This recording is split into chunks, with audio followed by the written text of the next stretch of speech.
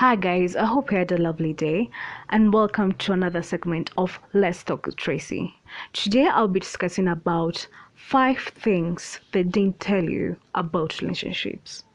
Just imagine the 5 things they didn't tell you before it. Like, why didn't they tell you before it? So, to my first point is that they didn't tell you that you should set your standards at the beginning of your relationship.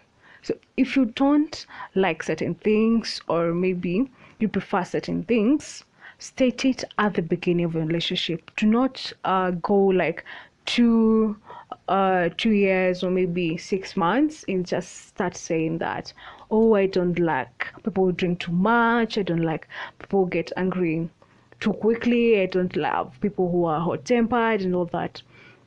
Or maybe for you, you love someone who is more engaged, who is more social with other people. So if you have any standard, like, say it at the beginning of the relationship. Do not wait too long. For my second point is that learn to say no. We are all different. Even though we say our partner is our soulmates, you are two different people. You have two different mentalities. You have two different perspectives about different situations. So learn to say no if you're not comfortable about certain things.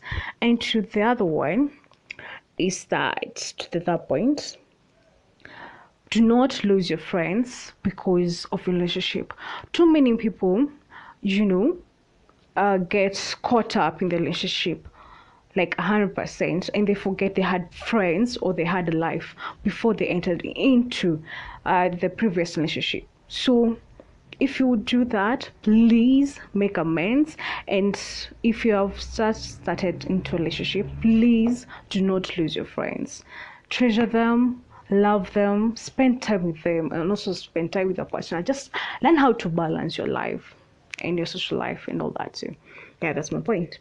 To the fourth one is that if you have stayed single for too long, like let's say more than 2 years or maybe 3 years, you have to learn how to be in a relationship. Do not panic and say, oh, what should I do? Maybe I'm not doing right. Maybe I'm doing it wrong. Just know that you have to take things step by step, and eventually within time you're going to be good at it. So be patient with yourself, be patient ease. And to the fifth and final point is, be your own source of happiness. And I repeat, be your own source of happiness. Too many people make this mistake that they depend on their partner for them to be happy. And if they don't find that happiness, from their partner, they get depressed. And maybe within a long period of time, they may get, mental illness and all that.